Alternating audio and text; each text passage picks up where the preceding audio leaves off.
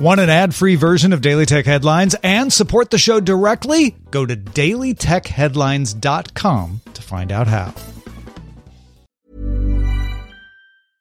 Hey, I'm Ryan Reynolds. At Mint Mobile, we like to do the opposite of what Big Wireless does. They charge you a lot, we charge you a little. So naturally, when they announced they'd be raising their prices due to inflation, we decided to deflate our prices due to not hating you.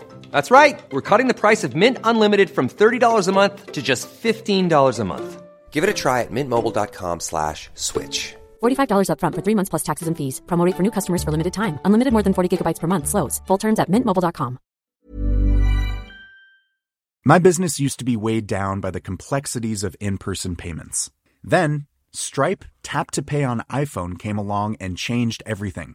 With Stripe, I streamlined my payment process effortlessly. No more juggling different methods. Just a simple tap on my iPhone and transactions are complete. What's truly remarkable is how Stripe caters to all my customers' preferences. Whether they're using cards, Apple Pay, or other digital wallets, Stripe ensures a smooth checkout experience every time.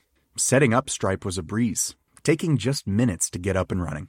From local markets to global retailers, Stripe helped me expand my reach and grow my business with ease. To learn how Tap to Pay on iPhone and Stripe can help grow your revenue and reach, visit stripe.com/tapiphone. These are the Daily Tech Headlines for Monday, August 31st, 2020. I'm Rich Stroppolino.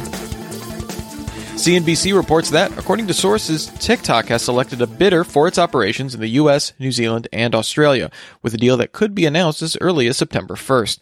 However, over the weekend, TikTok's parent company ByteDance announced that it would need a license from the Chinese government to sell TikTok to a U.S. company, as the company uses artificial intelligence technology as part of its recommendation engine. On August 28th, the Chinese government published an updated technology export list that requires a government license to export technologies for recommendation of personalized information services based on data analysis. On August 28th, Apple terminated the developer account of Epic Games, with all remaining Epic titles now removed from iOS. The move comes in response to Epic's violation of Apple's App Store guidelines regarding in-app payments and Epic's ongoing lawsuit. As ruled by the judge in the lawsuit, Epic's secondary developer account, which manages its Unreal Engine, is still active while the legal proceedings continue. Epic Games sent emails to Android users, meanwhile, noting that they can still play the new season of Fortnite using the Epic Games app for Android, and they can access it from Fortnite.com/Android or from the Samsung Galaxy Store. Epic says Fortnite users who already own the game on Google Play can continue to play through the current update, but because Season 3 Battle Pass wrapped up on August 27th, players can't progress further. The Battle Lab, Duos, and Limited Time game modes are also a no-go for Google Play users. Netflix launched a watch-free site with a selection of original content that can be watched by anyone without an account. Content includes a pre-roll highlighting Netflix's offering and prompts viewers to sign up for Netflix after the show is over. This includes the first episode of Netflix original series like Stranger Things, Love is Blind, When They See Us, and Grace and Frankie, as well as movies like Bird Box, Murder Mystery, and The Two Popes. Watch Free is available on desktop and Android browsers, but not on iOS or smart TVs. Protocol reports Comcast is pursuing plans to offer its X1 set-top box operating system to smart TV makers. X1 powers the company's Xfinity cable boxes, as well as a Roku-like streaming box called Flex. Cox Cable already uses some X1 hardware and software, and Charter says it's negotiating a license as well. X1 isn't just for cable service, though. It runs third-party apps like Netflix and YouTube. Google and Facebook announced they will revise their proposal for the Pacific Light Cable Network undersea internet cable to no longer include Hong Kong, citing privacy concerns raised by the Trump administration. A revised proposal now calls for the companies to run cables through the Philippines and Taiwan. In June, the U.S. Justice Department asked the FCC to deny the link to Hong Kong. Walmart announced the sale of two of its online brands, Shoes.com and its lingerie brand, Bare Necessities.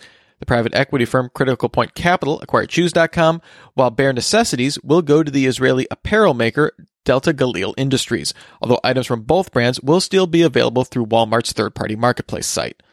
Walmart sold its ModCloth clothing brand back in October and shuttered Jet.com earlier this year. According to sources speaking to Bloomberg, Walmart isn't considering selling any of its remaining e-commerce sites. Medium CEO Ev Williams announced several updates to the platform. Custom domains are returning from the platform, which were previously available but had been paused since 2019. The company also revamped its newsletter offering with an editor similar to Medium's story editor, support for scheduled sending and customized subject lines, as well as a new landing page with statistics available. And Medium profiles can now be customized to give individual blogs a more unique look. Google announced a new mode for Android tablets called KidSpace, which provides kid-friendly features, content, and a UI, as well as parental controls. KidSpace will include a customizable avatar, offer apps through dedicated Make, Play, Read, and Watch tabs, with parents able to add apps through the Google Play Store. Parents can manage KidSpace through Google's Family Link app. The first device with KidSpace will be Lenovo's Tab M10 HG Gen 2, with more devices planned in the future. Samsung opened pre-orders for the Galaxy M51 in Germany. The 6.7-inch phone offers an OLED screen with an unnamed 8-core processor, 6GB of RAM, 128GB of storage, and a 7,000 mAh battery. The M51 also includes a 32-megapixel selfie camera, as well as a 64-megapixel main camera, a wide-angle, macro, and depth-sensing cameras on the rear. The phone starts at €360 and ships September 11th. And finally, Motorola announced its first 5G phone for the US market, the Motorola One 5G. The device includes a 6.7-inch 90Hz Full HD display, a Snapdragon 765G processor, 4GB of RAM, 128GB of storage with microSD expansion, a 5,000 mAh battery, a 3.5mm headphone jack, and NFC. The front of the device has a dual hole-punch cameras with 16-megapixel main and 8-megapixel ultra-wide, while the rear has 4 cameras, a 48-megapixel pixel-binned main camera, an 8-megapixel ultra-wide, a 2-megapixel depth sensor, and a 5-megapixel macro with an integrated ring light. The phone also features a Power Touch slide button with a fingerprint reader that can be customized with different functions based on how it's swiped or tapped. The Motorola One 5G will be sold through AT&T and Verizon, which will offer a special millimeter wave variant. Motorola didn't announce exact pricing, but said it would be under $500. Remember, for more discussion of the tech news of the day, subscribe to Daily Tech News Show at dailytechnewsshow.com. You can find show notes there and links to all these headlines there as well. Thanks for listening. We'll talk to you next time. And from all of us here at Daily Tech Headlines, remember, have a super sparkly day. My business used to be weighed down by the complexities of in-person payments. Then, Stripe Tap to Pay on iPhone came along and changed everything. With Stripe, I streamlined my payment process effortlessly. No more juggling different methods. Just a simple tap on my iPhone and transactions are complete. What's truly remarkable is how Stripe caters to all my customers' preferences. Whether they're using cards, Apple Pay, or other digital wallets, Stripe ensures a smooth checkout experience every time.